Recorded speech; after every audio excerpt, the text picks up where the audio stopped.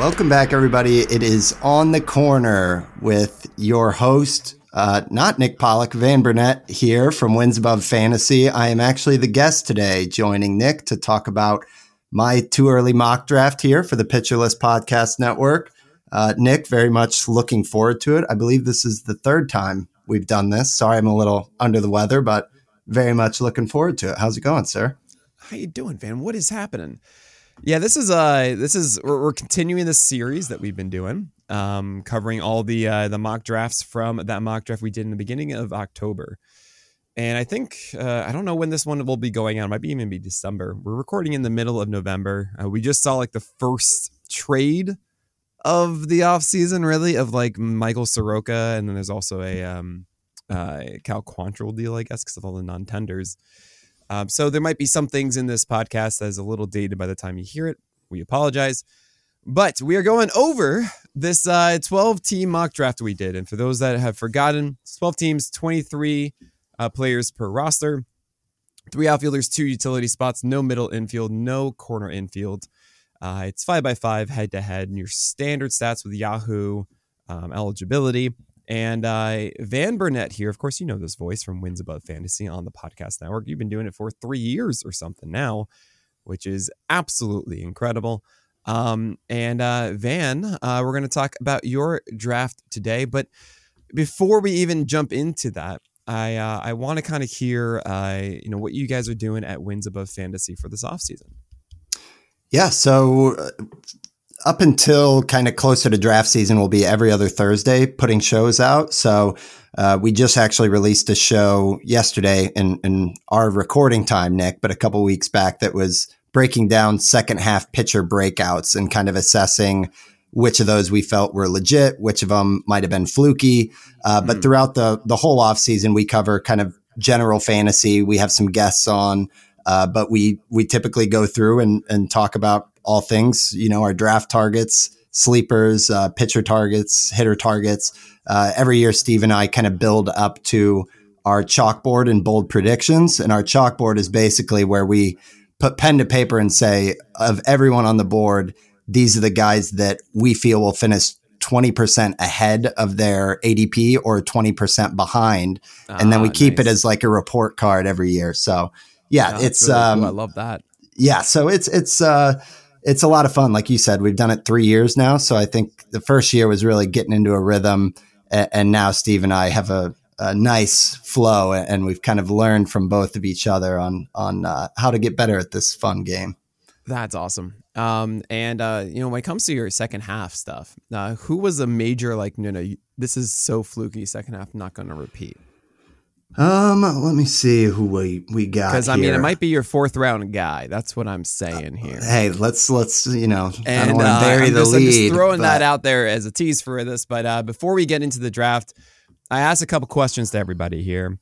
And first one, did you have a strategy going into this? You had the first overall pick. I actually don't know if that was by design or not. Did you choose that first overall pick on your own? I did. Was it given to you? Okay. I did. Yeah. I was actually like 5 a.m. The board was open, and I woke up and was like, oh, I'm taking 1-1.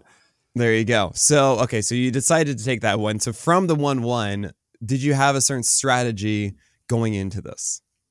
Yes, I think I always view this draft as kind of the pilot, but I was sticking with the same approach from last year of fading starting pitching early, and then trying to kind of hammer the mighty middle and follow your formula a bit there, Nick, on the 4 for floor strategy. I'm trying to get 4 pitchers for floor and then throw darts after that, but definitely looking at bats early on. And I know it kind of rolls into my first pick of Ronald Acuna Jr. Spoiler alert. Obvious. We don't need to spend any time on Ronald Acuna Jr. He should be the number 1 pick in your draft. We can just kind of move on past that one. It's easy.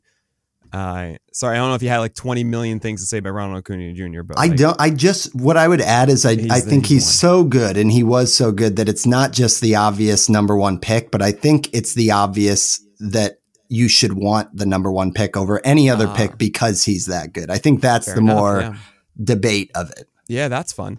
So that was your strategy going into this. Did you find that as you went through it, or even as you finished, that you might want to rethink what you did, or is it really the thing that you feel that in March you'll be doing? I think I would kind of swap the players, but I think I was fine with the actual structure of my build, if that makes sense. I think once you go Acuna, my analogy is it's like you have your opponents, the rest of the league, in check, and all you have to do is kind of lean on them with safe hitters that are very good. Sure. And then it's like your advantage is already so far out in front of them, with Acuna basically being two players in one. From a power speed standpoint, that you have a huge advantage. So just don't screw it up with the bats. And then pitching. Yeah. Like I said, I think I might swap a couple things that I learned as we went here, but pitching's always fun without ADP, because you're kind of, you don't have anything to kind of cheat off of. Sure. So after Pete Alonso, after Acuna Jr. was Pete Alonso, as you had the 2-3 turn here, was Alonso, I mean, really, I'm going to say really these two picks are always going to be paired together because you take them at the same time. It's Alonso and Devers. I really like the Devers, I believe, at the turn here. Was there a certain strategy of positions that you're looking to fill, or is this just the best hitter available? Yeah, there's definitely a cliff for first base. I think once you get past, like, I really like the value of Goldschmidt in the 5th round, but after Goldie, it seems like a pretty stark drop off to me when you're talking about like Torkelson, Tristan Casas. I love Vinny P in general, but overall, yeah, I wanted to address first base early on. And Alonso, to me, really feels like this year's Matt Olson, where everything looked kind of unlucky. Incredible floor. I mean, even for the down year that he had, just hitting 217, he still had 46 homers, 118 RBIs, and finished 27th on the Razzball player rater. So that was like an off year. And that's only 3 spots behind where I'm getting him right now at 24. The upshot is that he actually hits closer to like 250, or the previous 2 years, he was 262, 271. So this is a guy that for a long time we just had pinned at like the turn of the 1st and 2nd round. And to get him at the end of the 2nd round at a shallow position in first base, I just think there's nothing but upside here for, 45, 50 homers even, and average that won't hurt you. And then the counting stats are incredible, of course. So that's where I was at with Alonso on this one. Yeah, I mean, it's pretty wild how much production he just got out of your first 2 picks. Obviously, average is going to need to be supported somehow, and I think you actually did address that. But I'm with you on the Alonso comp. I mean, to Olsen. I don't like doing this kind of very simple, quick analysis, but it is pretty easy to say, like, okay, it was a 205 BABIP. Right. Like, I mean, do I really need to do more than this when it's like a 410 of Keston Hiura back in the day? Yeah. Or like the 205 here? It's like, well, fine. He's not going to have that.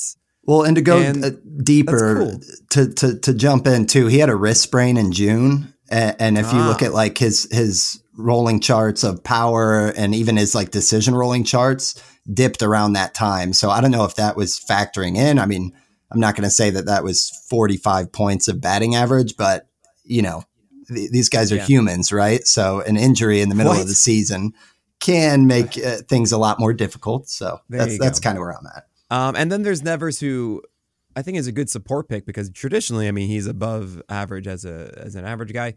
271 this past year, 33 home runs, 90 runs, and 100 RBI. I mean, generally just expect Devers to be that. I don't really see any reason why not. And these are really 3 solid picks for your offense right out of the gate. Yeah, I think these two, in a weird way, oatmeal-y picks are the perfect follow-up for Acuna because, like I said, it's like you're just basically solidifying. You're already ahead of the pack, right? Yeah, and Devers 4th in the league in hard contact. Like, what a quiet guy that just gets it done every single year, just like a metronome of 30 plus, 270 plus, and close to 200 runs and RBIs. So, not much to say beyond that, other than the fact that he always chips in on steals too. So small bonus not to be forgotten. Chips in. He had 5 last year. He's had 8 a couple years ago, right? In 2019. And chips in. That's, it depends on how you describe chips in. Over the last 4 seasons, including 2020, of course, but that was 0. Great chipper inner. 13, okay, Devers. Whatever.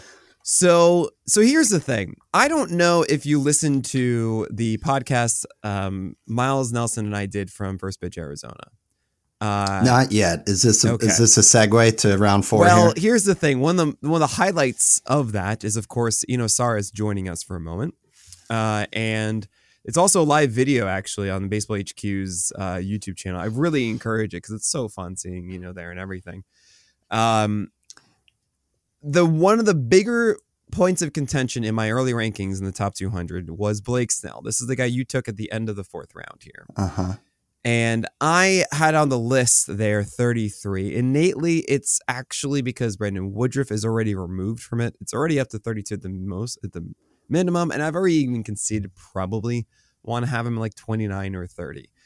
I got into a large argument with Eno on it. It was a really fun conversation. And then we realized that like he wanted him at like 29 and I am at 33. Like there's not much of a big difference. And I say that because you took Snell as it looks like the 10th starter off the board, maybe in the 9th even of this draft, turning down Pablo Lopez, Aaron Nola, George Kirby, to say the least, Tyler Glasnow, Derek Skubal, etc. Why are you going after Blake Snell at the end of the 4th? And do you still want to do this pick? I think Pablo is the one that I would swap. I have looked into all other variables, and I don't know that I want any of those guys over Blake Snell. And why is that? Well, I think the blanket broad statement is I don't buy it that he's the luckiest man on the planet, which is I don't buy that either. Which is what would have to be true. No. For the past 261 innings, he has had a 2.37 ERA and 344 strikeouts. Like, I think we point to the walks and we point to like the left on base rate and things like this. And then we kind of throw away that like, yeah, he's got good swing and miss stuff. No, it's not like good swing and miss stuff. It is like 3 of the top 7 pitches in all of baseball swing and miss stuff. So like, that's where I am just, I don't know how you can put like who's one that's like a Cole Reagans ahead of him because he's already shown this for a season and a half. First of all, don't bring Cole Reagans into this. That is just wrong. Reagans, Bobby Miller, whoever it is, like you can't, like you could say maybe he belongs near like 15, 20, but I cannot believe 30, man. So, you guys have probably heard me talk about Blake Snell so much and you're tired of it. And I'm not going to labor on this. I'm just going to say very quickly, there's one game, and I really, really want to emphasize everybody doing any sort of starting pitching analysis for your teams. Just watch like a couple innings of every pitcher you think that you're in on at some point. It's not very hard to locate it. You can do it through Baseball Savant, through MLB Film Room. It's free. You can probably look up games even on YouTube and you'll see it. I implore all of you to just take a moment and just watch the games and ask yourself, are they executing what they want to do? Did they make mistakes? Did they not? How is this working? And if you want to watch one for Blake Snell, it's August 28th against the Cardinals. This is a game where he went 7 innings, 2 hits, 0 earned runs, 5 walks, and 9 strikeouts. And why that one's so important for Blake Snell is because you see exactly how he prevented runs from crossing the plate. He had a moment where there's a man on second and 1 out.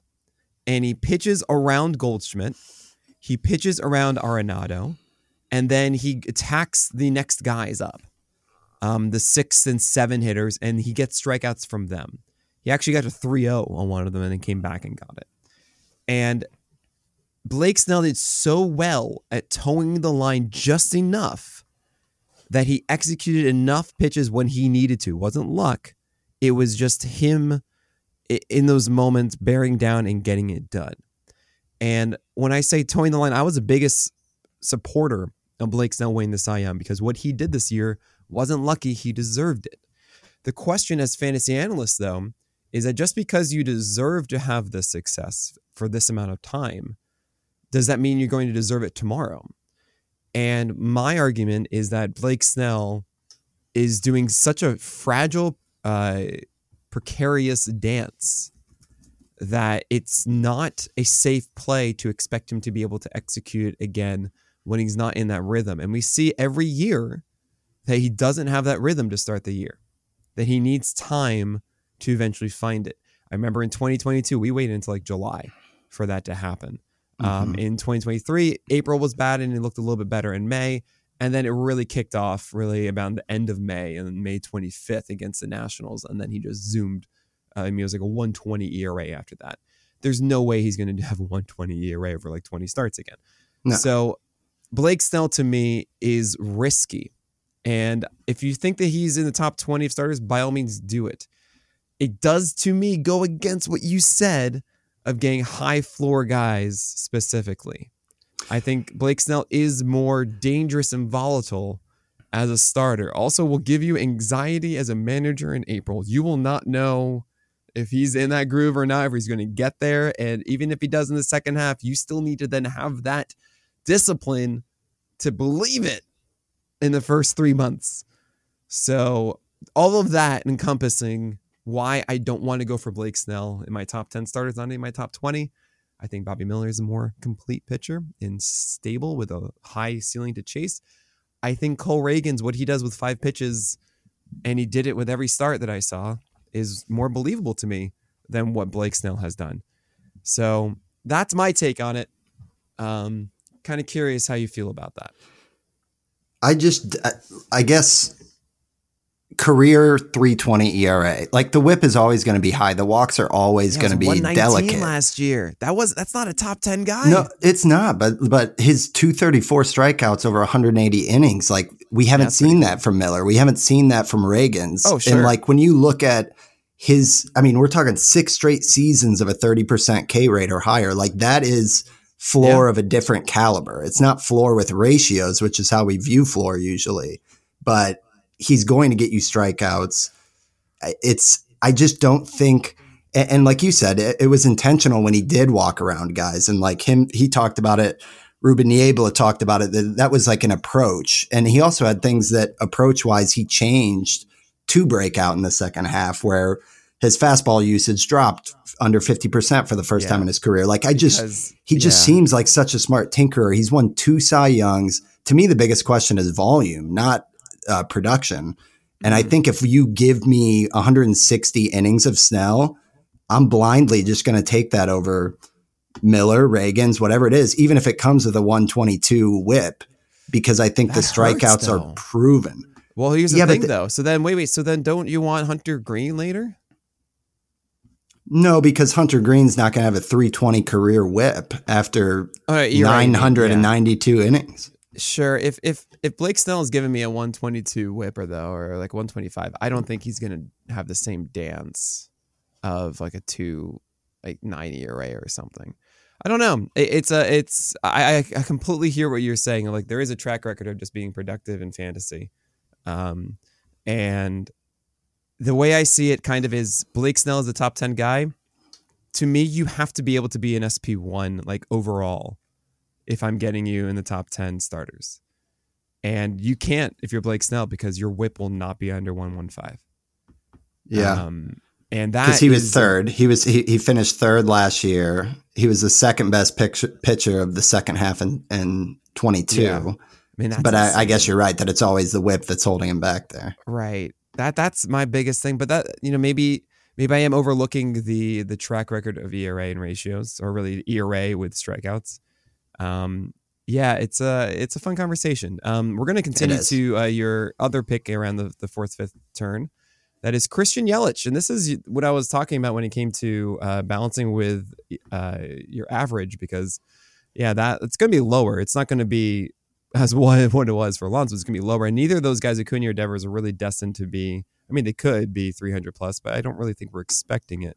Now we had a 278 this past year for Yelich after 2 seasons of not really, actually 3 seasons, I should say, of just not being there with average, but it's coming back up. And this feels like a relatively safe play here in the 5th round. Is it as overwhelmingly productive for a 5th round? And it's kind of like that interesting area where hitters start to drop off a little bit.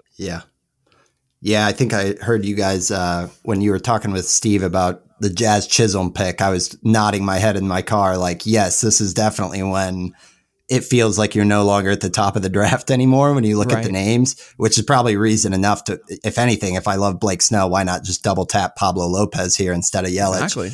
That said, I do think Yelich is one that the more I spend time with it, the more I like it. It is a little bit boring. But it's funny. He's like followed Cody Bellinger's entire like career trajectory in the past 5 years. But Yelich, he might be one of the biggest beneficiaries of the new rules because he's had a lot of issues with the ground ball rate in the past few seasons outside of like the MVP year. And with the shift being reduced, he saw that ground ball rate really improve his average, where it jumped from 252 up to 278. And then on the base paths, the steals jumped from 19 up to 28 steals last year. And what's most exciting to me about that is he only got caught 3 times. So if I'm, looking at everyone else in the league who's running like crazy, why not attempt 40 steals if you're Yelich and your success rate is that high? I know he's on the wrong side of 30, but like when you put it all together, the 19 homers, 28 steals, a 278 average, he finished 28th on the Razzball player rater, and that was just in 144 games. So this was like a great season for Yelich.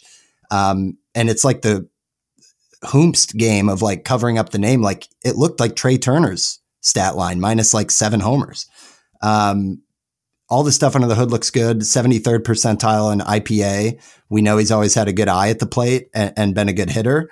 But to me, I think this is just like the last bankable power speed average guy that's on the board. And outfield can also fall off a cliff. Last year was the first year where that kind of like hit me in the face. But this year, like you look at the outfielders after him, Lane Thomas, yes, but just 1 year. It's like track record. Cedric Mullins has regressed quite a bit. Josh Lowe, you got the platoon stuff. Jordan Walker hasn't proven it. Brian Reynolds, you're not getting the speed. Like Yelich just felt like a fit here, I guess. Yeah. The second half really did hurt Yelich. Contactability went down. Decision value went down. Power went down across, like I'd say, the last 2 months of the year.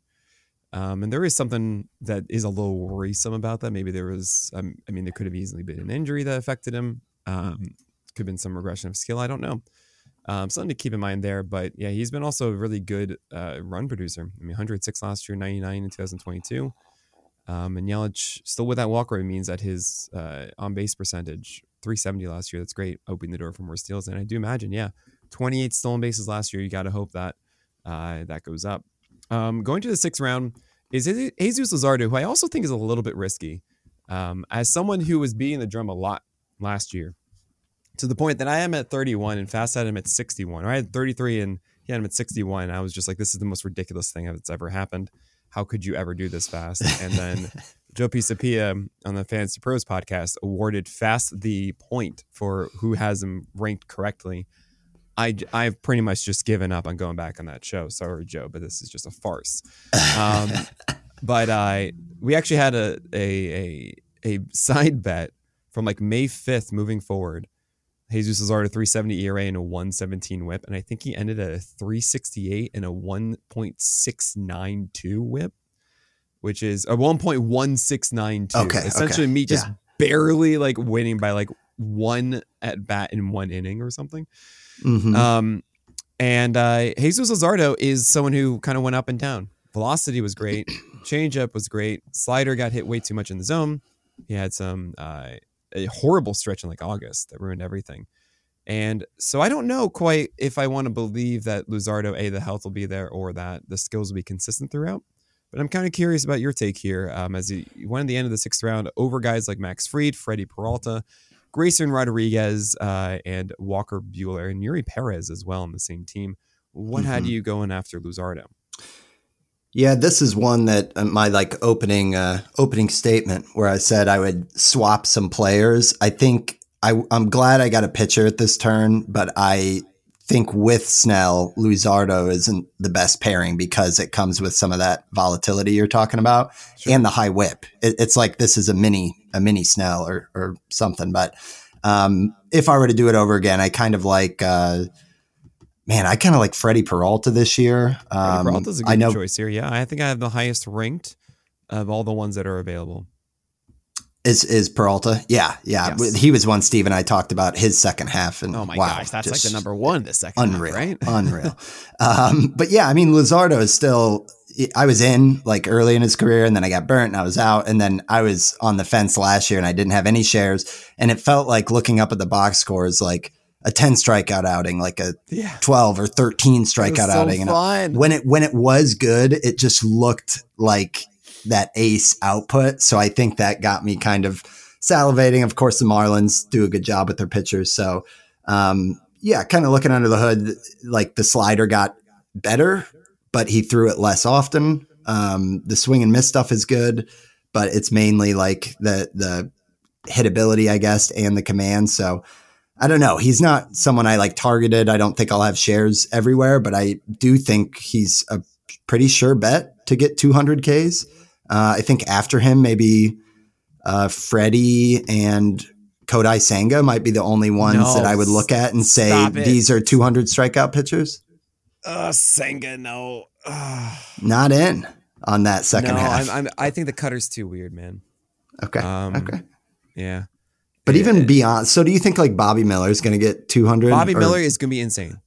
Will he get 200 strikeouts?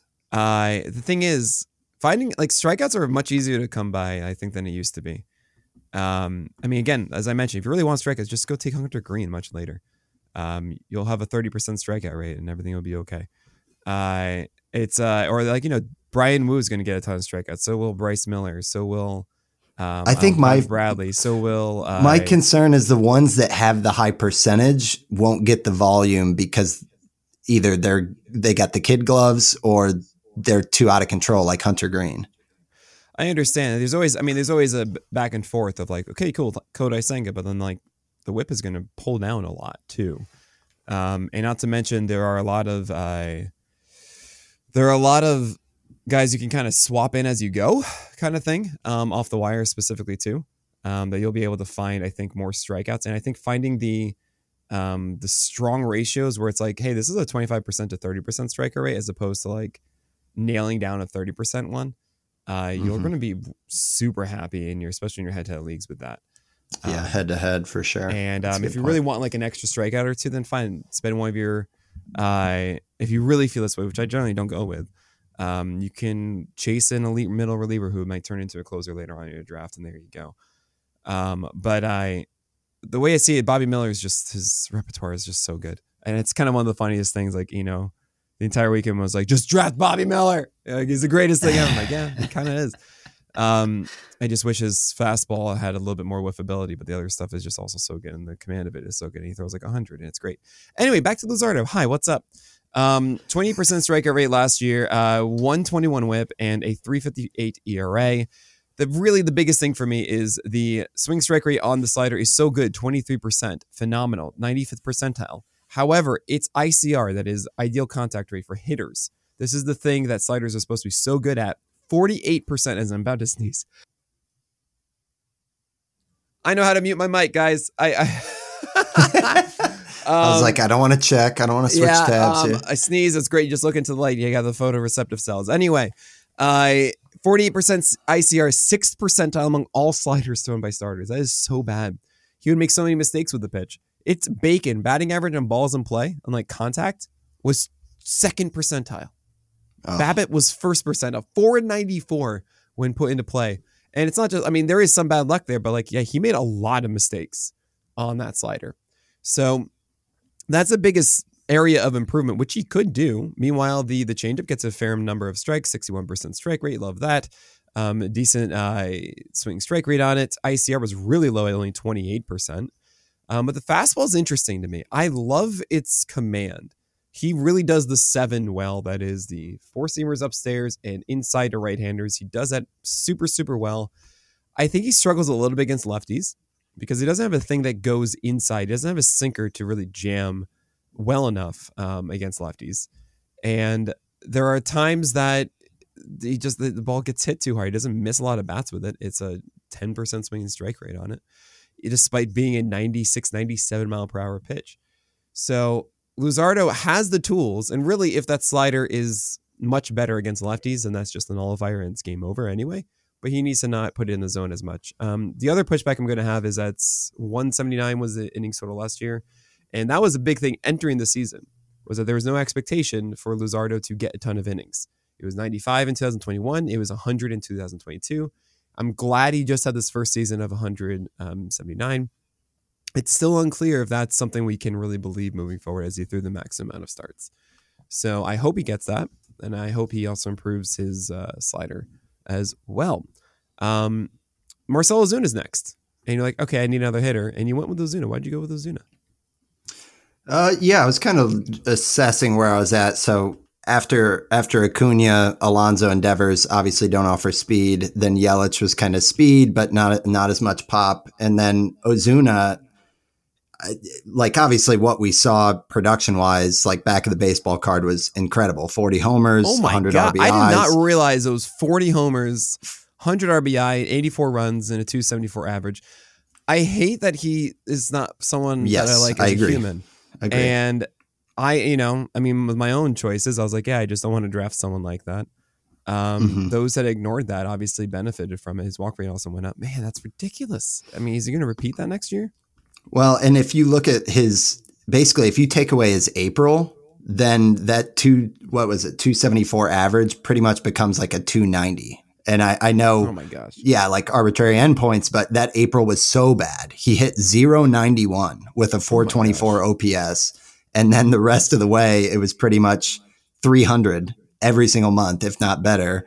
And an OPS that was like always hovering at like 950. So Ozuna was a ton. He's old, but he's not ancient. And I think this is soft analysis and speculation, and obviously the bad stuff is very bad, but like it also probably feels good on a human side to be putting some of that in the rear view and working on your actual playing the sport that you play. But in terms of the stuff on under the hood metrics, like it all looked great. Like his X average was 280. He had the 26th best IPA in the league. This upcoming year is a contract year as well. So there's motivation there. And everything he did was also in 144 games. So he worked his way up the batting order. So he's already slated to hit 5th next year.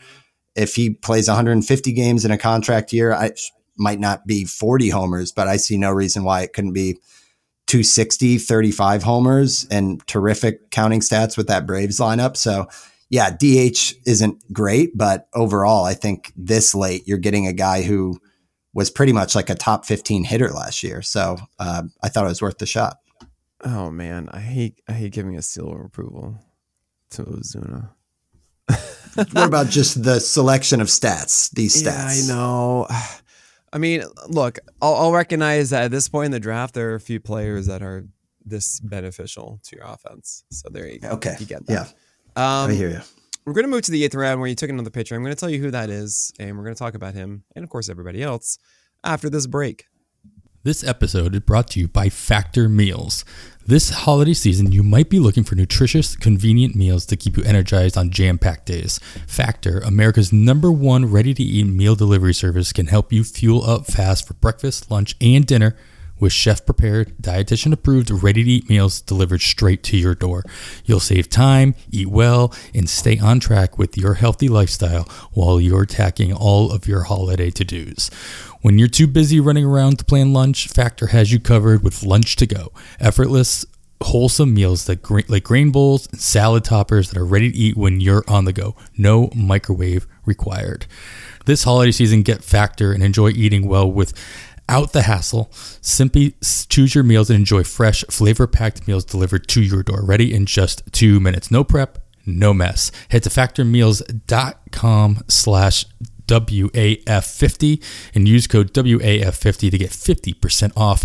That's code WAF50 at factormeals.com/WAF50 to get 50% off, or click the link in the show's description. So here's the thing. Was there a pitcher that you really wanted at this point, as you already have Blake Snell and Luzardo, Van? You went with Logan Gilbert. Was he someone that you were just hoping would fall to you, or did you just look at the rest of the landscape and go, I guess I got to take Logan Gilbert? Yeah, more of the latter a little bit. I do like Eflin. I've always liked Gilbert. I had him his rookie season. I feel like we've been like in and out with Gilbert, where you're kind of waiting for this stuff to catch up with the fact that he's kind of this workhorse, which is so strange for like a young arm. But I'm like, is he just a volume guy, or is there actually like an elite slider in here? Like, what's happening? But I thought this season is when he flashed it the most. The walk rate was still amazing, better than ever at 4.6%. But there was a time where the slider took a step forward. He introduced the splitter.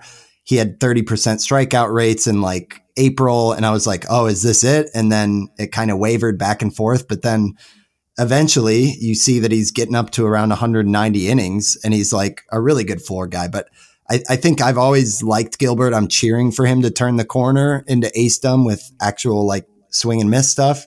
But more than anything, this was kind of a rotation build decision because Snell and Luzardo were like volatility, high whip. And then you got Logan Gilbert, who's going to eat up innings and, you know, hopefully keep a 5% walk rate and help the whip. Yeah, that makes sense. With Gilbert, it's really funny to me. He's someone we entered the year being like, okay, cool. He's got a really good fastball. He just has no support. And hopefully he gets it this year. And he did. The slider got way better. The slider was like really cool. Especially the second half of the year. Like the slider was everything for him. I mean, I even saw a game where he had through 50% sliders. I was like, what is this world? How did we get here? Its strike rate went from 60% in 2022 and 55% in 2021 to over 71%. If you want to talk about reliable, that's an 35% CSW after going 23% in 2022. The Gilbert slider, oh my gosh. But it was in the middle of the zone a lot. It wasn't really this huge, like, I'm going to go down and away on you. But then again, like, still 18% swing strike rate on it. 32% ICR, way better than Luzardo's. And you can argue the locations on these are far worse. So that's fascinating to me. However, the four-seamer got so much worse. Like, it finally shows up. The slider's there. And then the fastball just stinks. Its usage dropped 13 points, or really 12 points. It used to be a 13% swing strike rate pitch. Now it's a 9% swing strike rate pitch. What is going on? It's so annoying. And you're right that he is a workhorse. Gilbert, 185 innings, 190 innings, and pretty much he's just started every game since he came up. 24, 32, 32. Like, it's just, hey, what's up? I do this now. That's great. And I love the fact that it was a 108 whip and a 24% K rate and a 5% walk rate. And Logan Gilbert is going to be good and then has an opportunity to build on top of that four-seamer returns. That said, it might not. And I'm a little worried if it doesn't. I understand taking him over Cole Reagans if you're like, I just don't believe those 80 innings. I get that completely. I believe in those 80 innings, but if you don't, I get it. I do. I just don't believe we'll see more than 145 of them. Why is that? Just from a workload standpoint, I feel like when you have a shiny toy like that, it's the exception when you have a Logan Gilbert that goes 180, but most of the time it's I think well volume's below that. Volume's gonna be higher with Gilbert. I mean, I see Cole Reagans just starting every 5 days, and you know the injury history that he has, as I use air quotes, is really one Tommy John that got messed up, so they did it again. So I'm not totally sold that Reagans is destined for, a lower, just getting on the IL and everything, but it's possible, absolutely. I mean, Joe Wright, I understand not going for it because it's really just four-seamer focus right now, but I think he's going to get better when it comes to the slider. Joe Musgrove, honestly, when he pitched was just great. Like, he improved everything that he did. He just dropped away on his toe, and then he had elbow things and like different injury things. And yeah, if you want to talk about volume, Logan Gilbert is that guy. I would say Bobby Miller at the end of the ninth is like, I'm still upset at Samolsky for getting that one. And I totally thought he was already drafted and he wasn't. And I'm just like, how did that happen? But Logan Gilbert's fine. I guess I'm not as optimistic that it'll all come together because of just that declining fastball, and he's got work to do there. But if he does get that going and he keeps that slider and he can figure out also how to use it, I think, more aggressively as a 2-strike pitch, things can be really cool with Logan Gilbert. Keep in mind, just 28% usage in 2 strikes, which is just 23rd or actually 19th percentile among all sliders. So very much of an early kind of pitching backwards approach.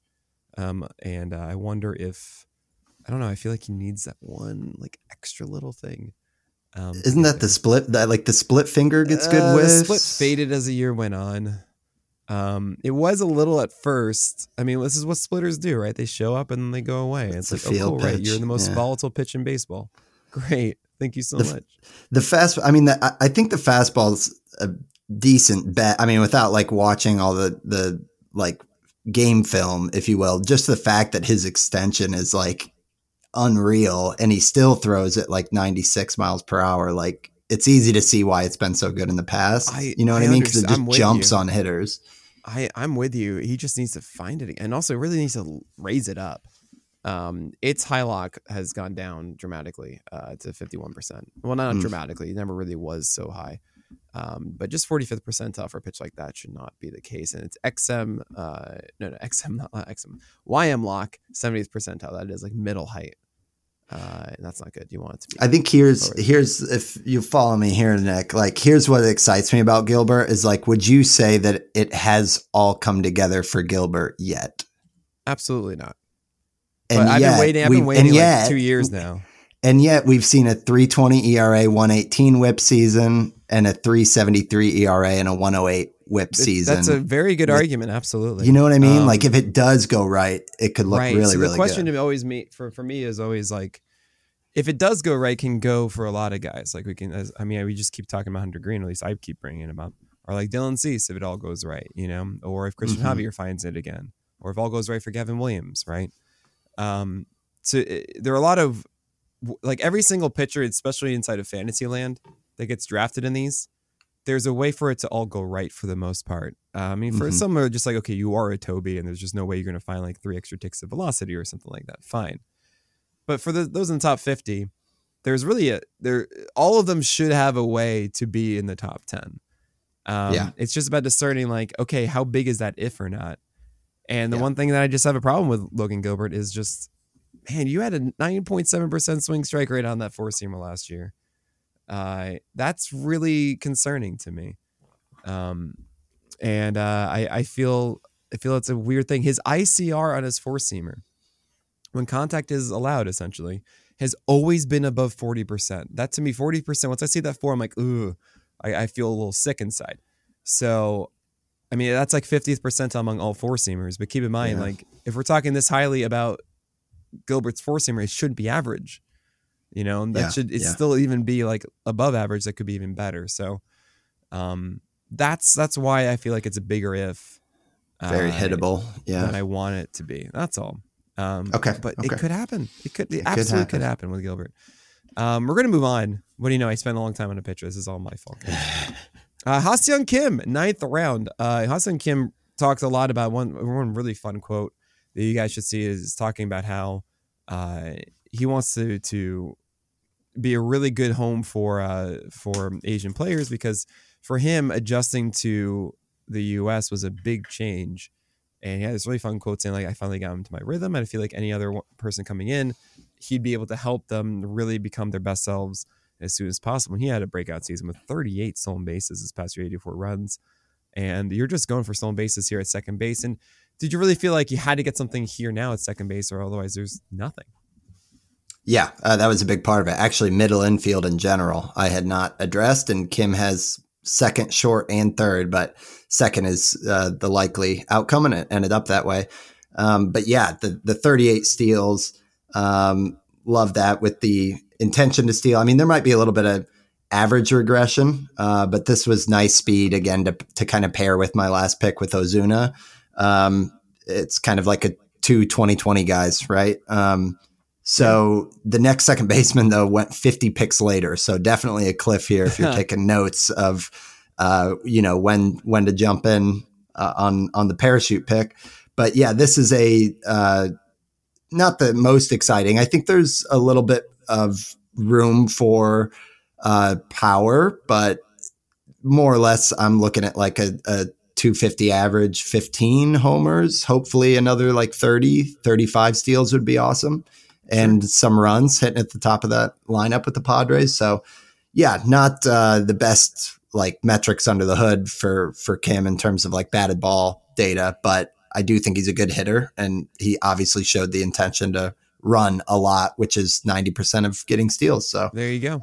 Yeah, that There's was something Kim. to be said about, and by the way, this is around pick 110 now as we start the ninth round. For those at home, Bob Melvin was one of the managers that really promoted stolen bases. Jason Collette had a fantastic presentation on this at First Pitch Arizona. If you're on the fence about going to First Pitch Arizona in the future, I cannot tell you enough how it's the greatest time ever, and you got to go Van. I know. I just told my wife her best friend lives in Tempe, Arizona. I was like, hey, how about next fall? What? I mean, why didn't you go? Hey, third trimester stuff, Nick.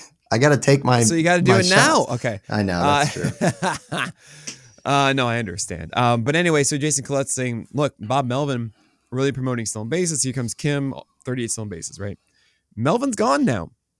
And there is something to be said. Maybe there is a lower emphasis on stolen bases with the Padres next year. I don't know. I'll have to ask Jason Collette about it, but there's something to think about there. We're going to move on. And I mean, actually, before we do, I should say, yes, shortstop, second base, I say it every single year. In 12 teamers, I think it's more so than it is in 15s that the tier difference between filling out your infield early versus later is more important. And I say that because I think you're going to find a lot of guys that are solid enough around like the 8 to 15, 8 to 20 range. But the gaps between those and like the top 5 or so are just so much bigger. And you can get away with it in 15s because obviously there's just a larger pile of it. More people can be associated where you are. But it will feel very much like, oh man, like my lineup is going to be having a hole relative to others more so, I think, in 12 teamers. And that's my philosophy with it. That's why I pretty much every year I just go second baseman, shortstop within the first 5 rounds. I don't really think this year that there's like this nice, like remember last year, like in shortstop, there was a 7th round of like 20 million shortstops. They were all bad, by the way. It was really funny. It was like Tim Anderson and Willie Adames. There was one that was kind of neutral, which is the one that we'll talk about in a couple rounds. In the 11th round, right. Like O'Neill Cruz got hurt, right? Or Javi Baez, I mean, he was super, super later. Correa was like the 11th round of that. It's just like, what the heck? It all failed. We don't really have that as much this year. Maybe we do, maybe we don't. But like there's some young prospects like Holiday and Caminero who are taking maybe Volpe or Volpe. Tovar. There is some interesting things, Lawler.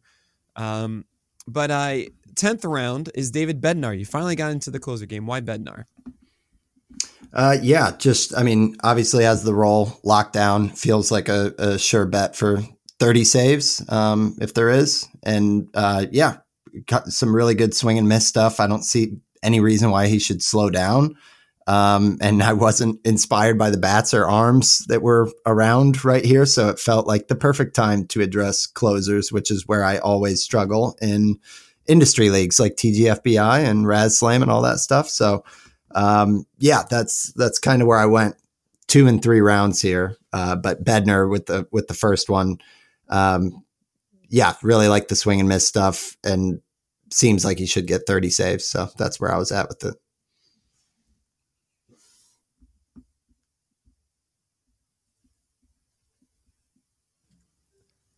Mike was muted. It's fine. Let Adam know about that. Hold on.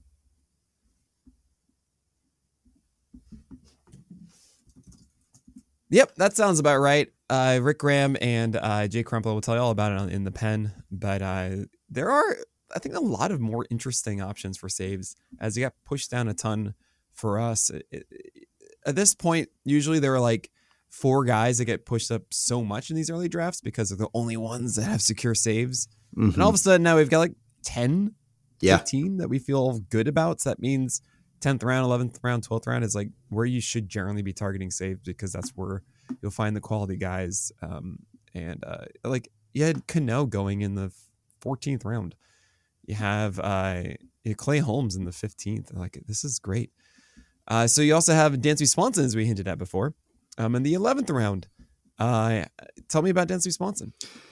Yeah, last chance saloon at shortstop here, Nick. So address the middle infield with Kim and Swanson here. So this is pick 121, which has felt about right for Swanson for like 3 years in a row. Sure. I wasn't blown away by the options around here, but I will say when I saw you grab Shane Boz, I was like, oh man, I wish I could swap either Bednar or Swanson for Boz just because I had forgotten. You're about a big him. Boz fan. Why are you a big Boz fan? Yes. I just remember there was a time where I felt like I was splitting hairs between Shane Boz and Shane McClanahan. And then I feel like we've been robbed of seeing Boz. So now that he is back, I feel like he might have stuff that few pitchers left at this point in the draft have. Although there are some interesting names with Wu and Rodon and even Hunter Green as like a dart. But I would love to have some shares of Boz this year. And he was not on my list when I was looking through guys at this time. But you know what's that's not interesting? who we're talking about. Yeah. Well, I mean, about Boz, I actually, I was mentioning how much I liked him in First Pitch Arizona. I got a ton of pushback from people in the industry about me being too risky. We haven't seen enough of it. And yet I don't care. Yeah. I think Boz's skills are just too good. The Rays sure might take a moment to get into the groove of it, but like you will not want Boz out of your lineup the entire year. And there's something to be said about that, where like Gavin Williams and Christian Javier went later on, and Rodon and Cease and Green, and it's just like we're getting to the point of like 11th round Boz is. I'm happy that you liked him, but Dansby Swanson, tell me more about him. This one is kind of growing on me. We know the narrative that like guys press their first year, but that can take in new environments, I should say, with him going to Wrigley, which big market, big team, big culture, all that stuff. And it does look like he was doing things different. It just was the inverse. Most people press, they're too aggressive. There's more swing and miss. His was the reverse, which is what we saw. I think it was with Marcus Semien, where like he got more patient at the plate and like his swing rate was down and his first pitch swing rate was down. And I think that maybe he just needs to be a little bit more aggressive. But even without that, the average came down and he just hit 244, but 22 homers, 9 steals, 80-80. And he missed 15 games. What I would note the most about Dansby is I think the steals can come up quite a bit from 9. We're like a year removed from him getting 18 steals. And with the environment, you would really think he would be one of the guys that could go from 10 to 20 steals. And last year he had that heel contusion in the middle of the season. And the 2 months around that, he had 0 steals. So I think that heel contusion might've just been basically, all right, I'm not going to run on the base paths. I'm going to stay healthy. And with Craig Counsell in there in Chicago, I think he's going to want his team running. And I think Dansby could be 250 average, 25 homers, 15 steals, 85. I mean, hitting at the top of the lineup every day. It just seems like a good fallback option at short. And Swanson seems like enough of a gamer that I would bet on him making a nice little bounce back in year 2 in Chicago. Well, there you go. You heard it here first. We're going to move on to the 12th round here. Paul Sewald is your option. Hey, you need another closer, and here's one that seems like he's locked in for another job. Yep. And kind of same thing as Bednar. I mean, Sewald has, a little bit of that volatility that's like now following my entire staff. But the swing and miss stuff is great. The saves were there all year. The D-backs know they got their guy. They leaned on him all postseason, even though he was a little wobbly, but still grabbed a bunch of saves. That's not fair. Don't hold that against Sewald. Yeah. But yeah, really, really good swing and miss stuff. And like you said, to me, the biggest thing is if I can catch a couple closers near the end of the grouping that has a lockdown role, I think I'll be pretty happy to not have to worry about it the rest of the season. Yeah, I kind of just doubled down. Yeah, Paul Sewald should be fantastic this year. I know I haven't given away seals of approvals. Sewald probably deserves one. I mean, really, I just at this spot being like, get yourself a closer at this spot and you'll be happy with it. Mm-hmm. And so Sewald gets one there because he's going to be their closer throughout the entire year. It's going to be great. I also really like your 13th round pick, who's Bailey Ober. And I want you to tell me why you like Bailey Ober here. Yeah, this was the fourth on the whole 4 for floor approach, and I like Ober. Honestly, I like what like Wes Johnson's done with this entire like Twins pitching. I like Paddock, it looked good, and then of course Pablo Lopez, Sonny Gray, Ober. Like it just seems like all Twins pitchers, Joe like Ryan. Yeah, rising tides raise all ships type of thing, and like Ober has been really great from a control standpoint for years and quietly just like eats up a strikeout per inning. Like he does feel like a Logan Gilbert, even with the size just a few rounds later. But yeah, we finally saw him hit 165 innings. He's a really big help with the ratios, solid strikeouts. I'd love to see the secondaries improve beyond the fastball, but yeah, for the 45th starting pitcher off the board, I feel like it's a really good way to round out the rotation and a little bit of a recovery from going Snell Luzardo with the volatility at the top to going Gilbert Ober as like the final two for my like 4 starters we at the top of the rotation. Introduced a new term this year called the Bailey Special, which is essentially like 6 innings of 7 strikeouts and like 2 earned runs and like a 117 whip. Like that's the Bailey Special. And Bailey Oberizzi does the 4-seamers upstairs really well. It's not the greatest. I think there are better 4-seamers technically by like stuff. However, his locations of it are just so consistent upstairs that he had a 16% swinging strike rate on it. And that's just awesome. 92nd percentile in ICR rate as well. So he's getting a ton of swing strikes rates. Ton of whiffs on it. 68% strike rate is great. It's such a good pitch. And the changeup is the one that's really it's the changeup slider, I should say. The changeup is the one that's most important. It is a high strike pitch, 70% strike rate. And he needs that to be that 29% ICR again. Underneath it, right? Really Blake Snell blueprint of like 4-seamers up and changeups down. It makes it really hard for batters to figure out what's going on. It's really awesome. The biggest area of improvement, though, is a breaking ball. Slider, 42% ICR is not good. Only a 15% swing strike rate. Sub 60% strike rate itself. Only 39% CSW. Once Bailey Ober figures out some breaking ball that is actually decent and consistent, oh man, Ober, I think, has such potential here.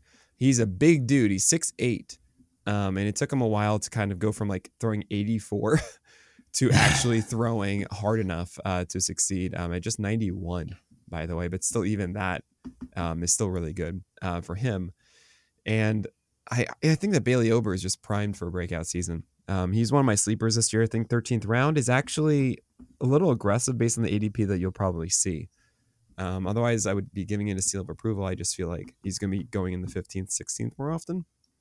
Mm-hmm. But I love Bailey Ober, and I think a lot of you guys should go and get him. He also was demoted for a moment in August. I was really upset about it.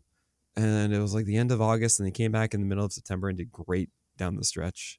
I'm a big fan. I like this pick. Good stuff. I don't like your next one, though. For who is on the board, Nick? I know you like Bassett. I know you like Bassett. Who else would you put above? Well, that's Ober? The thing is, like, I'm not necessarily saying that you. This is my favorite one. I'm kind of imagining that this is not how draft boards are going to go in the spring. So maybe it was like a circumstantial seal of approval, just not like this guy at this number. Yes. Okay, no, that sounds good. He's the guy I would go for. Oh no, so you don't like the next hold one. Let me just take one more quick look. Yeah. Circumstantial seal of approval. Just inventing new terms like the baby. Now, not the next guy though. And I'm going to tell you who that is after this break. So you got the 4th floor with Bailey Ober, but you went for another pitcher after this, and that's Sawyer Gipson-Long. And at the time of this mock draft, I put out my top 200. I put Sawyer Gipson-Long around like 55 or something like that. I've since rescinded that, saying I don't think that the Tigers are going to start Gipson-Long out of the gate. And do you think that he's going to be their number 5 in April? I do. I believe he's 4th on their depth chart right now. What am I missing? 5th. I'm going to have Reese Olson above him. Okay. Give me a moment here. Page loading. So the ones that it would be Casey Mize, Matt Manning, Tarek Skubal, not in that order, Reese Olson. Roster resource says Casey Mize is 5th. That is not the case. I see. Okay. Mize. I also imagine that they'll sign at least one depth guy because that's really the entire rotation right now. There are others to even consider. Maybe Spencer Turnbull's in there. Maybe you have Wilmer Flores. You have Jackson Jobe, who looks so good too. And I think the Tigers have all these options when you have a guy that's only tossed 20 innings in the majors that you might see a little bit of a delay before Sawyer Gibson-Long gets that chance again inside the rotation. I was also Ty Madden, I should mention too, among the other options. So it's possible he's the number 5. I think my assumption that he will be was too aggressive. Is the only pushback I have. But tell me your thoughts about Gibson-Long. Well, I mean, for starters, he threw 120 innings last year, so I would hope they view him as somebody that could, work up to like 140, 150 over the season. Oh, definitely. And sure. In the 120 innings he threw across high minors in the majors, he had 152 strikeouts, so kind of eye-popping numbers. He has that weird slider first thing with like kind of the Wasker Noah with slider and changeup, and then it's like, oh, there's the fastball. But yeah, I think the slider is great. Like on the low lock, a 97th percentile, 17% swinging strike rate. Look at you quoting low lock and 97th percentile. Oh, look I'm on at it, that. man. The PL page. And then we got the 98th percentile on the changeup swinging strike rate. So we are. If he's throwing those two pitches and they both have 97th and 98th percentile things, that is all the more reason to fade your fastball a little bit. So only the 4 starts, but yeah, his pitcher list page is very, very intriguing. Second best xERA of all pitchers, 4th best K percentage of all pitchers, yes, 5th best swinging strike rate. Now, like, keep what in mind, do we want? If you'll see the very top of the page, there's an alert. I don't know if you see it. It's next to 2023 season stats. Not a qualified volume or something. Needs more playing time to qualify. This player is not inside the top 200 starting pitchers ranked by batters face. Ranks reflect where he would place if he qualified. So just keep that in mind. It's just over 4 starts for Sawyer Gibson-Long. There also is 1 game of 11 strikeouts against the Angels. That is very notorious at this point. He also had 8 walks in 3 straight games combined. So 15 innings of 8 walks to end the season. And I'm with you that I like the slider as trying to be that strike pitch. Just a 57% strike rate in that time. Just keep in mind the changeup was down a ton. 44% O swing on it, but again, under 60% strike rate because it was so low, which means that he does need to rely on that sinker and that 4-seamer a lot. The good news, he's really good at spotting these. 4-seamer either was glove side or arm side a ton, and sinker was down as it should be a ton as well. And I kind of like his command. I believe it a bit. I believe in his approach. I think Gibson-Long is a very solid starter. My only concern right now is that he's not starting out of the gate. We don't really know what's going to happen the next couple months, and going for number 5s to, number 5s on a team that might sign somebody is kind of hard, especially when they're really young and they're a guy that we really expect to give us depth or whatever it is. So that's the only pushback I have on Gibson-Long right now. But he's actually not the youngest, because he's 26, right? So I think some of the guys in that. I mean it more of an experience rather. So I don't know. I really hope they do. And if they did, 14th round isn't so aggressive to me. I might take a chance on Chris Sale instead. Actually, he went early in the round. I should not say that at all. Maybe Tristan McKenzie I would, because he'd be starting right out of the gate for the Guardians. But then again, we don't really know what we'll see from him. So Brian Bayo, I think I would go for instead personally. Okay. What about Hunter Brown? Hunter Brown is, no. If I knew that Gibson-Long was in number 5, then I would be going Gibson-Long over Hunter Brown. I believe in Gibson-Long's ability more. It's also a question of team context, how you want to go with, say, like Merrill Kelly or so. I'm finding myself in favor and then not in favor of Merrill Kelly. I go back and forth. But I don't hate it with Gibson-Long. I actually really like chasing, say, Nestor Cortez, believe it or not, maybe a little bit more at this moment. Which I think he's getting completely overlooked. And look, and also Shoto Imanaga. All the guys that I took. Oh man, I got Imanaga in the 18th round. That is like the greatest seal of approval. I'm sorry. That is the best pick that I made was Shoto Imanaga in the 18th round. Wow. Can you give me the summary? Because I know nothing about Shoto Imanaga. Shoto Imanaga. This is what I implore all of you to do. Again, watch the guy. You can watch the finals of the WBC on YouTube. I did it also on playback earlier this week. I'm doing those live ones. And that is in November. But yeah, watch Shoto. And you'll realize that he's a command guy through and through with just essentially with a four-seamer that misses bats above them. So he can go upstairs with them. He has a really nice splitter. He has a nice curveball. He has a cutter, a slider that maybe needs a little bit more polish. But he's going to be a low walk guy, a good whip guy with potentially like a 25% K rate. Like good ratios with like a 25% K rate who can go like 6 innings a game. Like, wait, hold on a second. That's amazing. That's what we want. And I think wherever he lands, he's going to be very, very productive. Wow. Number one stuff plus the WBC, if you can believe it or not. And I consider him a command guy. Let's get him on the Cardinals. Yeah, that sounds great. No, I'm good. Don't do that. But anyway, past Gibson Long, let's go to your 15th round pick, Wilson Contreras. Do you regret taking catcher? Because I know a lot of guys I've talked to here have been saying like, I should just weigh in catcher and just forget about it. Yeah, well, I think Schwebzy felt that the most because he like dipped his toe in the 8th round, and then everyone else like held out, and he was like, "Wait, I could have waited 5 rounds." Like it was, we were all in on the pact of fading catchers, but I was kind of in between there. I personally would be more than happy with Wilson Contreras, like at this, like because this is 169th overall on the pick, and I feel like Contreras.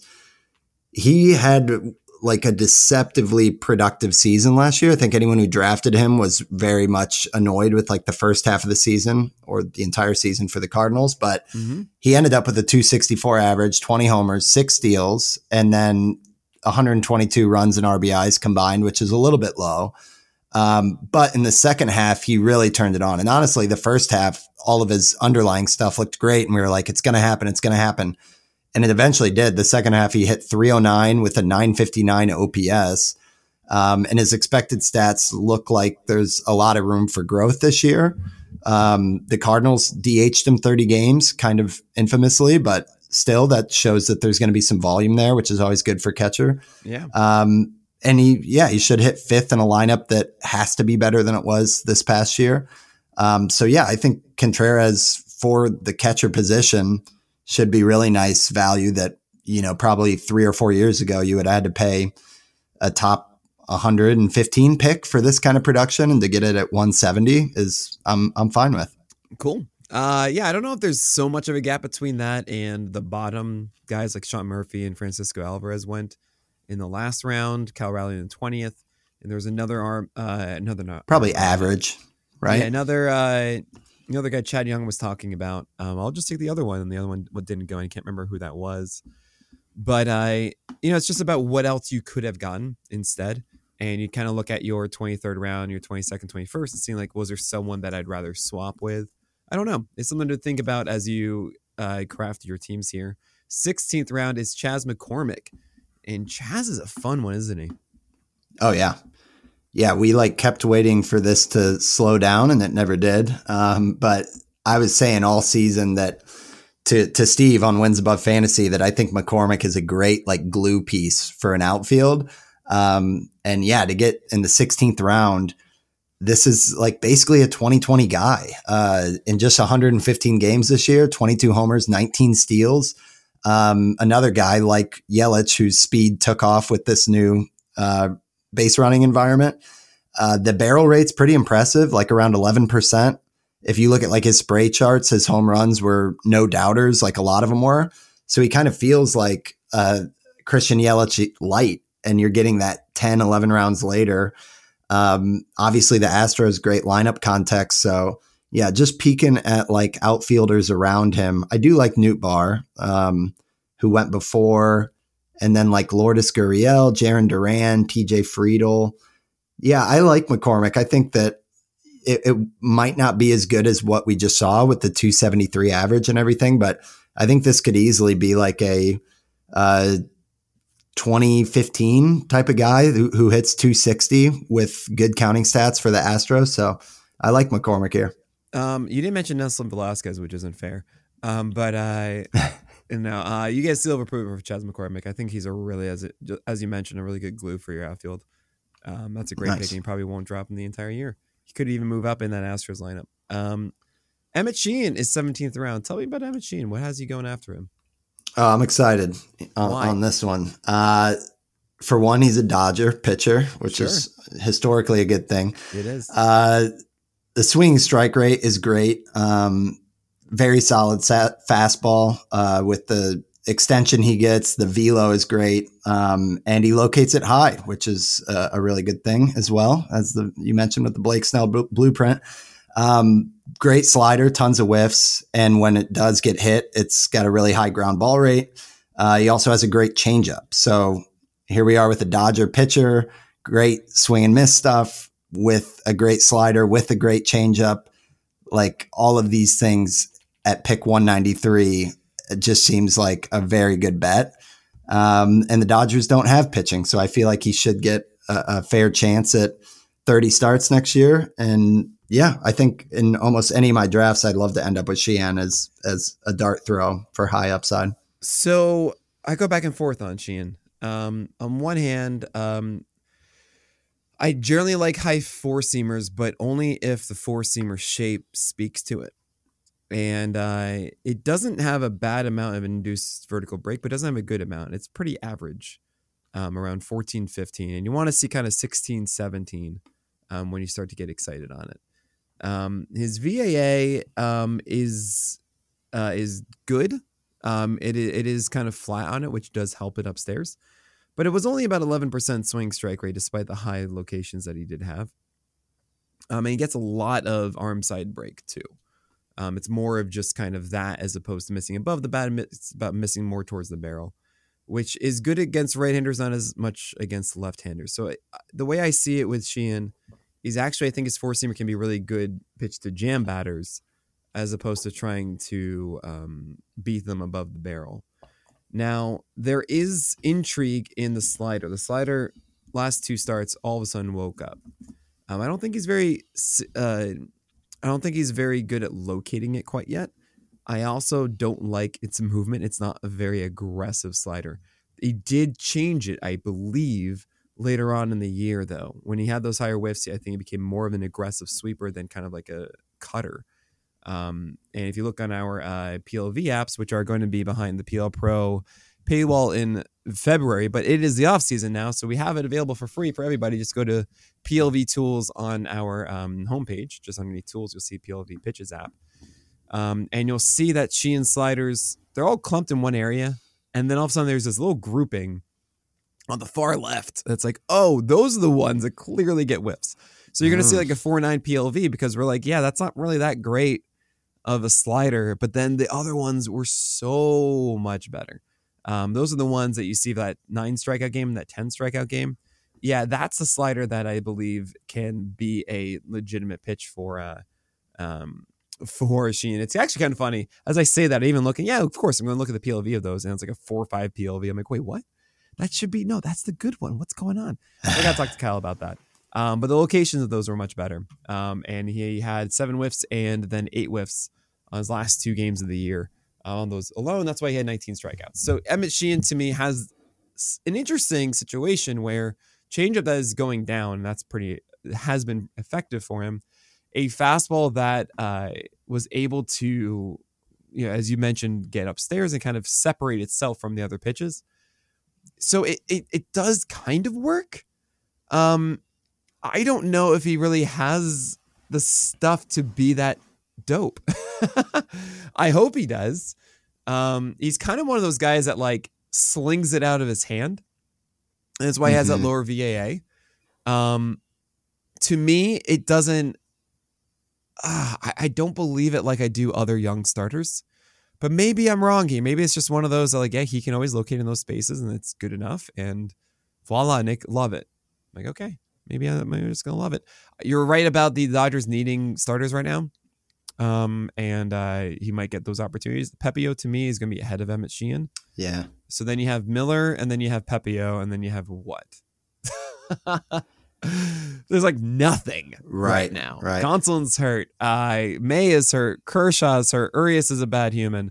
I mean, that's it. Lance Lynn's not returning. So you have to think they get like Shoto. You have to think they get like Yamamoto. They're going to get like Aaron Nola or Giolito or something. I am going to keep banging the drum that right now it is November 17th, and every single podcast I'm going to say like Luis Severino is not a Dodger yet, and he will be at one of these. Yeah. It just makes so much sense in my head.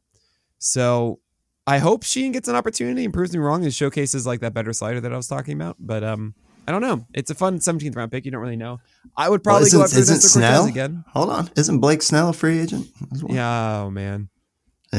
He is. I don't know if that's the right fit for them though. But, we talked about him too much probably as well. Much. Talked about him so much. But yeah, and then like Giolito, probably not the one they're going to go with. I would not be surprised. I mean, Nola, I think it's going to be some big starters going to go there. They have to. But we'll see. Noelvi Marte, tell me about him. On the Reds, of course, very young. What's he going to look like in 2024, not 2014. Jeez. Big, he was a child in 2014. Big prospect pedigree in Seattle, and then moving over to Cincinnati. His tools are better than his production has been. Like, I think the power is somewhere in there, but we haven't really seen it yet. And then he's actually been running a little bit more in like the high minors, and in 35 games in the majors last year, he looked really, really good for the Reds. Hit 316 with an 822 OPS. He had a handful of steals. He kind of projected out if you extrapolated, he probably would have been like a 15-20 type of guy, but hitting 316 with the batting average. But I think the power people are expecting to take a step forward. And that's the exciting part. He had the 26th best hard contact in the league. Again, this is probably volume assuming because he only played 35 games, but also 86th percentile on ideal plate approach. So really just all around kind of good performance in terms of plate discipline and contact.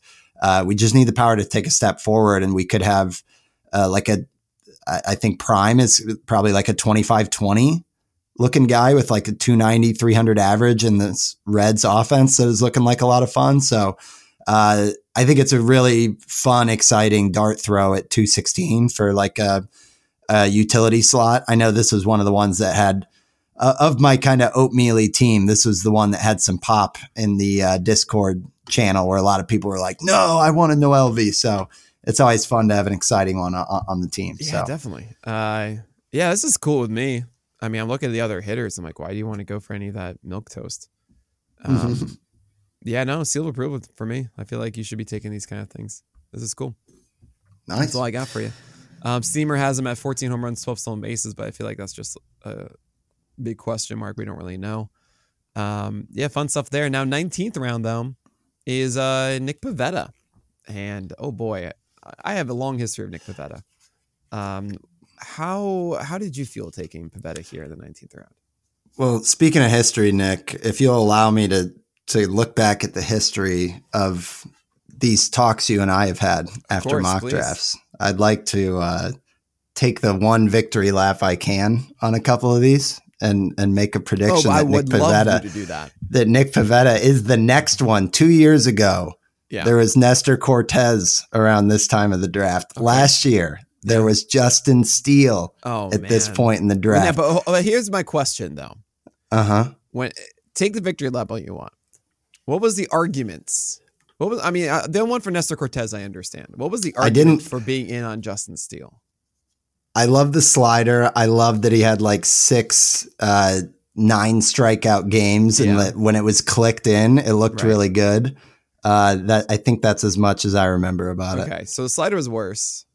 And the fastball was better, and not at all what I expected. So, and you're still kind of out this year, right? Oh, I'm totally out this year. Yeah.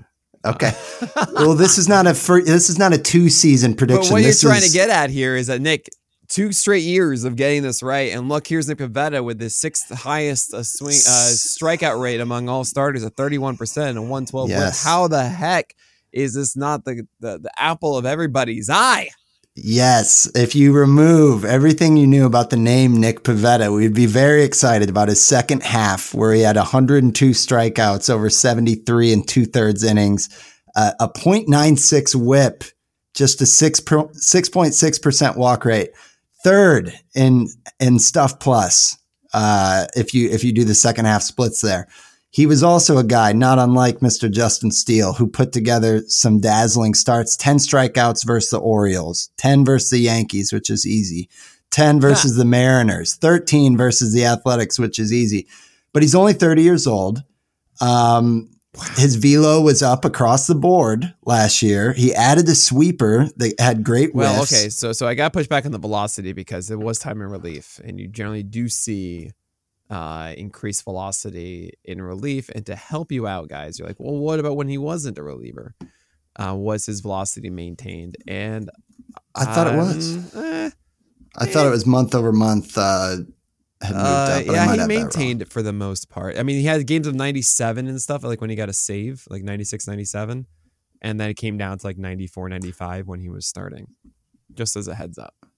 Okay. But versus, because where did he sit in 2022? I think is more what I was saying. Like year over year, was it up? Very, very good point there.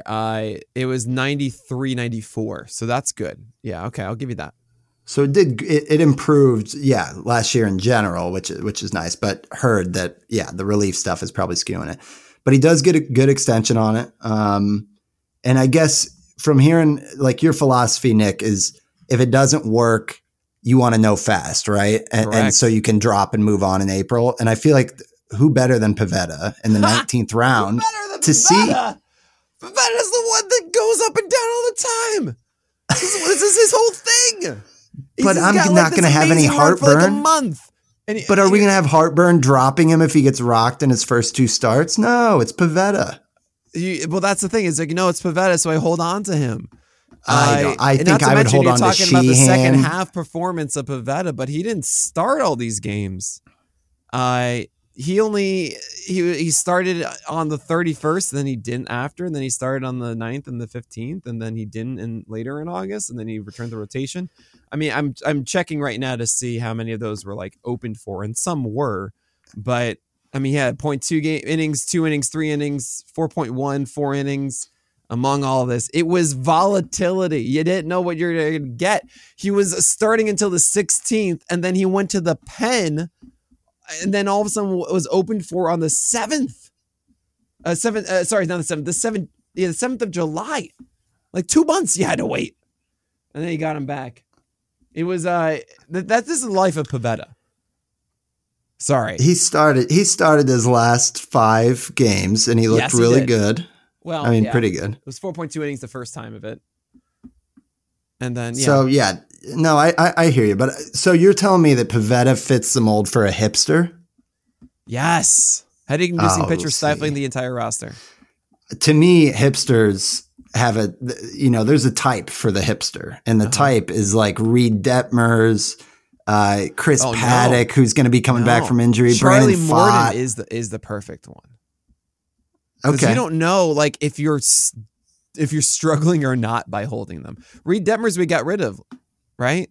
We moved on past that one. Charlie Morton you had the entire year. Barrios could be a hipster at times, right? Yeah.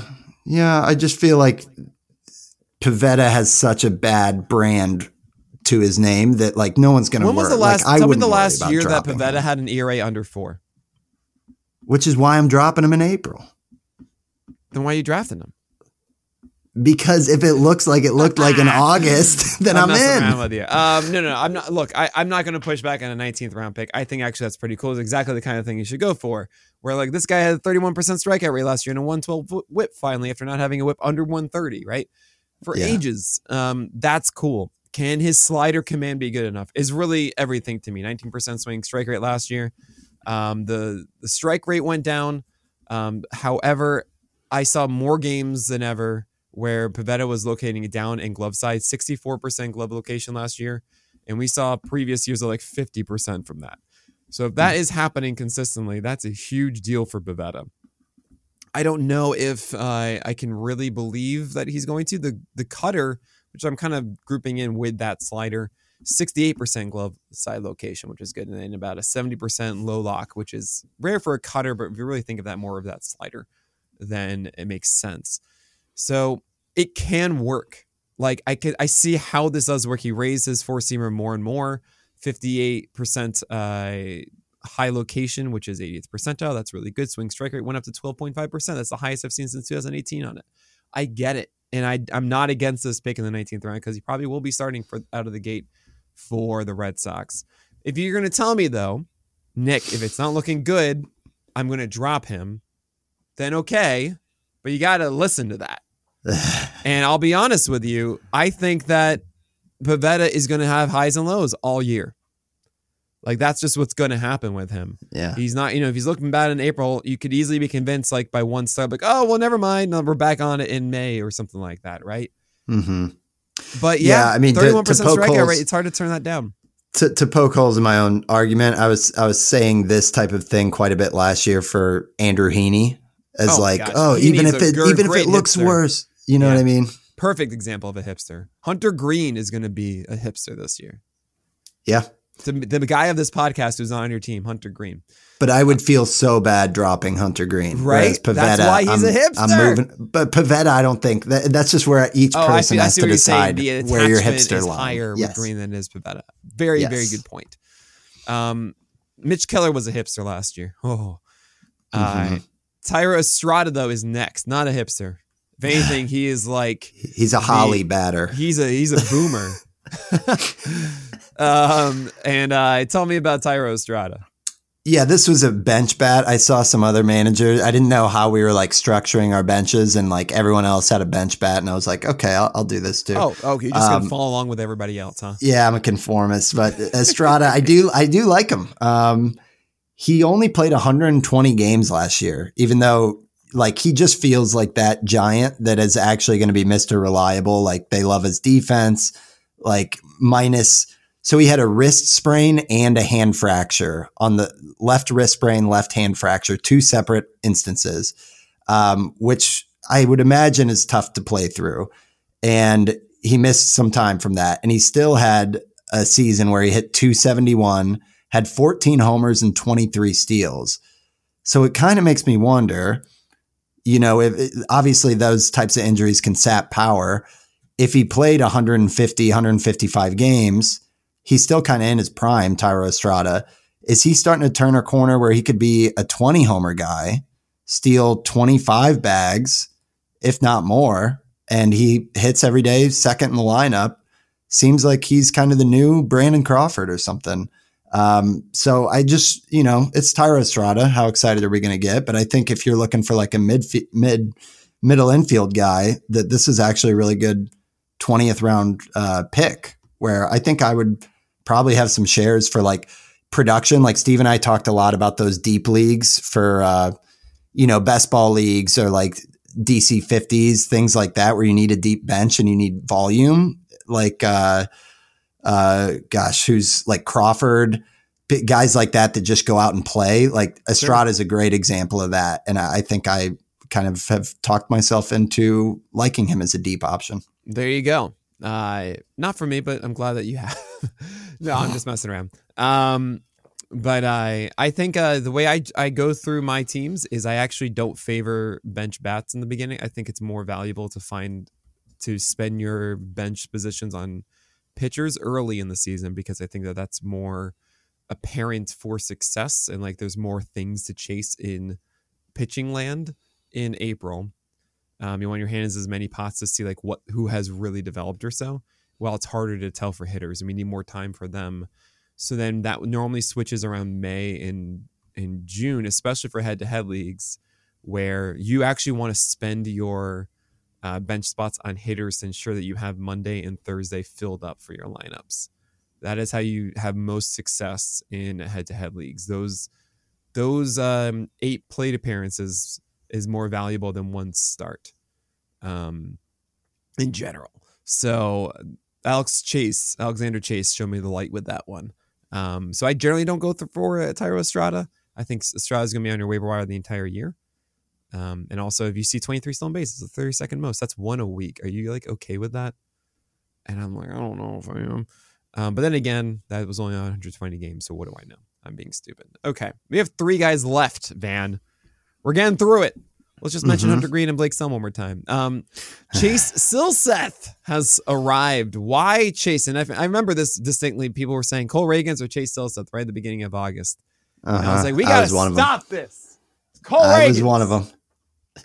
And then Reagans has a bad game against the Cardinals. Everyone goes, oh my gosh, think it was Silseth. I'm like, no. So why are you on the Silseth train? I think it's a late dart, but he had those couple games where it looked incredible with the slider and split finger that really came alive in that August-September timeframe. I think he missed a few weeks with like a concussion at the end, but those last couple months.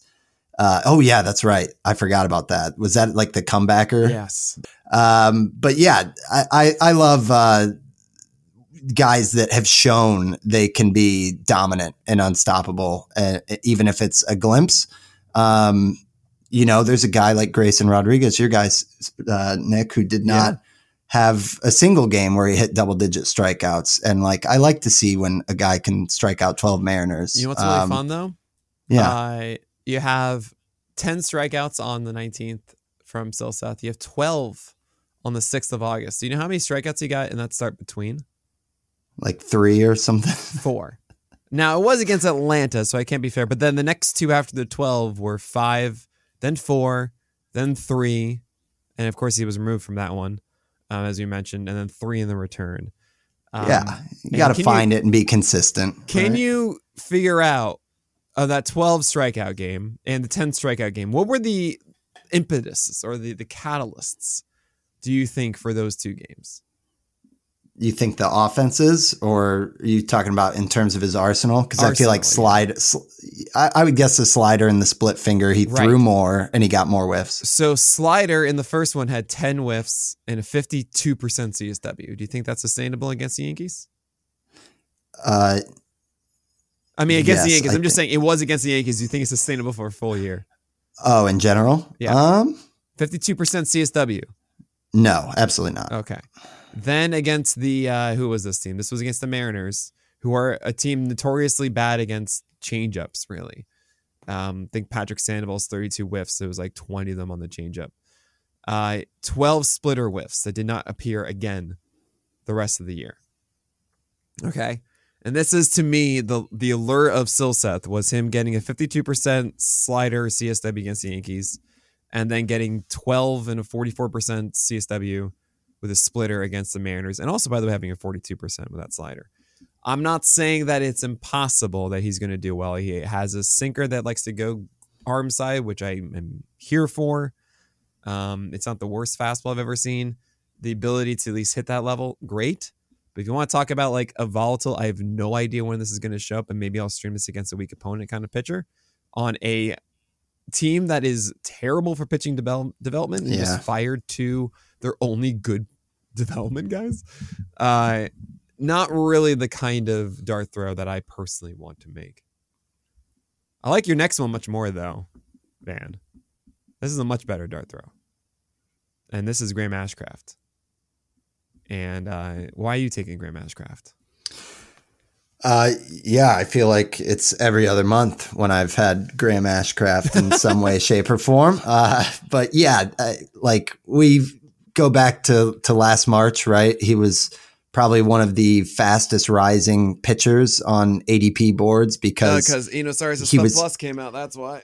Yep, he's always near the top of the Stuff Plus models, and most importantly, in spring training, he was showing that the strikeouts were actually there, but then they vanished when the actual season came around, and he was still weirdly productive. I feel like those first 2 months, he had 4 Ks per 9, and he still had a 3 ERA or something, and then pretty much the regression fairies hit.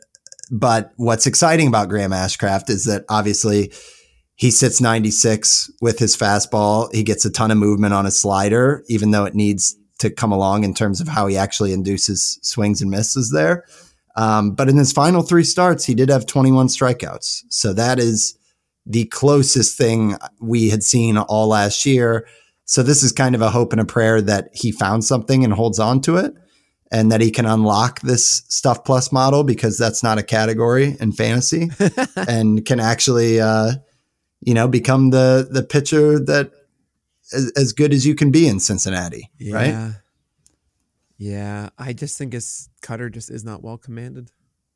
It's just not a well commanded cutter. He just kind of chucks in the middle of the zone. The slider is, I think, really good. And the sinker, I think, needs to be utilized more. But he just can't command that thing either. 55% strike rate is terrible. It's CSW with 3rd percentile, 15%, not even CSW sinker. It's weird. Obviously, he throws really hard with the cutter. Ashcraft has this 96 mile per hour cutter. It's 96, 97 on the sinker, and then 88 on the slider. And I've said this story multiple times. After the first 3 starts where he has 3 earned runs in 3 games, and like this high ground ball rate and everything, I trade him away for Estuary, Ruiz, and Tout Wars. I feel like a genius, I'm like, I got this. Actually, I think it was after his first 6 games. It was 5-3, whatever. It was, I can do math, 8 earned runs in 6 games. And I got my root canal done. So I throw out the trade in like Sunday. I'm in immense pain. Gets accepted by Doug Anderson. And I have to set my lineup for Monday. And I forgot because I'm just like all hopped up on painkillers. And that means that the trade gets reverted, because I had set on an illegal lineup in Tout Wars, which is understandable. No. It's on me to do that, but I just, whatever, my mind wasn't there. So what does Graham Ashcraft do in his next starts? He got blown up. In his next 6 games, Graham Ashcraft had a total 6 games after allowing 8 earned runs total in his previous 6. He allows, what is it? Am I looking at here? 48 earned runs? No, 38 earned runs in 6 games. Oh my gosh. In fact, on May 7th, he allowed 8 alone, totaling the amount he had in the previous 6 games combined. Yeah. So I'm an idiot. In 8 games, he had 47 earned runs allowed. It was bad. However, starting on the 30th of June through the end of the year, Graham Ashcraft was far better. He allowed only 22 earned runs in 12 games after that, for a 2.58 ERA, 111 WHIP, and a 19% strikeout rate. 11% swinging strike rate, 28% CSW. So maybe there's something to that. Obviously, the 91% left on base rate helps, but I want to believe that there's something that Ashcraft found with locating his slider and his cutter, in maybe adding that sinker to be 14% usage. I don't know. So not 14% usage being, so that was CSW, which is hilarious. It was a 35% CSW in that time on the slider, which is much more impressive. I don't know. I do think that there is a possibility that Ashcraft can figure something out here. The biggest pushback I have is the cutter, and it's terrible, terrible, terrible command. And I'd probably say Kenta Maeda is someone I would go for instead, but that was early in the round and you couldn't do that. So no problem. There's no one else drafted. I'm trying to think of like who wasn't drafted as a starting pitcher that should have been. And we're going to talk about that in a second, because we have Brandon Donovan as your last pick here at second base. I want to talk about him. Then of course I want to talk about the guys you also considered. So why Brandon Donovan as your last pick? Well, another St. Louis Cardinal here, but I like Donovan a lot going into last year. He had the whole like drive line work. He put on more muscle. He changed out his bat, and then he was hitting for power in spring. And then the season started and everything went the wrong way. So it was kind of like Contreras and the Cardinals in general, that it was really disappointing, but he finally started to turn it around in July, where he hit 325 with an 872 OPS. And then he strained his elbow and missed a ton of time from there. But a lot of people would look at it as like a really down bad season for what they were hoping from Donovan. and he still had the 13th best ideal plate approach in the majors. And he hit 284 on the season. So he kind of righted the ship, 11 homers in just 95 games. So I think like the upside here for Donovan is like a 2010 guy who hits 285. He should hit in the top third of the Cardinals lineup as well. So I still will be back in on Brendan Donovan, and mainly just wanted to grab him and get some more insurance here in the middle infield. But yeah, that's Brendan Donovan. I like him as a bounce back here. Would you say that he's a good backup second baseman to target? Oh yeah, definitely. Or a middle infield option. There you go. All right. So 23 rounds here. Who were the other guys that you were considering at the end of your draft? Oh gosh. I probably sent the list. I'm sorry, Nick. I don't have it in front of me. Well, I'll get that for you. In the meantime, tell me on a scale of 1 to 23 how you feel about this team. I kind of wish I would have done one or the other between Snell or Luzardo. I'm happy I took my medicine with my closers. I feel like I could have gotten stung worse with the middle infield because I like Kim and Swanson as the fallbacks. You said it that Gibson Long as the SP5 is a little bit light for what I would want there. So yeah, the pitching doesn't make me as excited, but I do think I have the best offense of everyone who drafted. I will say that. So I would say a 17 out of 23, and most of the flaws being the top of the pitching. There you go. And some other pitchers that people considered that, maybe you might want to swap with. Still, Seth, maybe take a chance on Manoah to see if he's starting. Clark Schmidt was involved. Okay. Some from people, maybe some prospects like Ben Brown, Cade Horton, David Festa, Robert Salinas. If you don't know those guys, definitely check out our Every Pitching Prospect article for 2024, Top Pitching Prospects for 2024 article. Some other ones, we have Marcus Stroman, Logan Allen. You mentioned JP Sears and John Gray. I don't know why Alec Marsh is here. I'm just going to ignore that. But John Gray is a very interesting one, especially considering he's someone who has his ups and downs, and if he comes out of the gate throwing 96 in the fastball with a good slider, that actually does play for as long as it happens. So, and that's a pretty quick drop if it doesn't. But that is it. Is there anyone else that you wanted to really talk about before we sign off here, Van? I do not think so, Nick. It was great as always. Yeah, how many am I? I'm probably near the end of the run here. You're around the middle or so. Okay. Let's see. We've done Weber. We have done Crumpler. I think we've done Chu. We've done Chad Young. We've done Steve. So there you go. Nice. Nice. Maybe we didn't do Chu. I got to remember this. But yeah, we're doing them. I hope everyone else has been enjoying these as we go. Make sure, of course, to subscribe to PL Plus, PL Pro as well to get all the best tools and our community, access to our community as we continue to talk baseball throughout the entire offseason. But that is it. Van Burnett, thank you so much for joining today. Remind everybody where they can find you and all the work that you do. Yeah, thanks for having me on, Nick. I'm on Wins Above Fantasy, co-host with Steve Gisueli. We are on every other Thursday throughout the offseason, and as we get closer to draft season, we'll be on weekly on the Pitcherless Podcast Network. You guys can find me on Twitter at Van_verified or the pod at Wins Above Pod.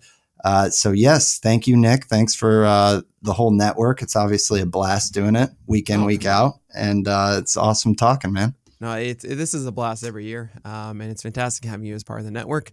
That is also on the behalf of Van Burnett. My name is Nick Pollack, and we'll talk to you guys next week.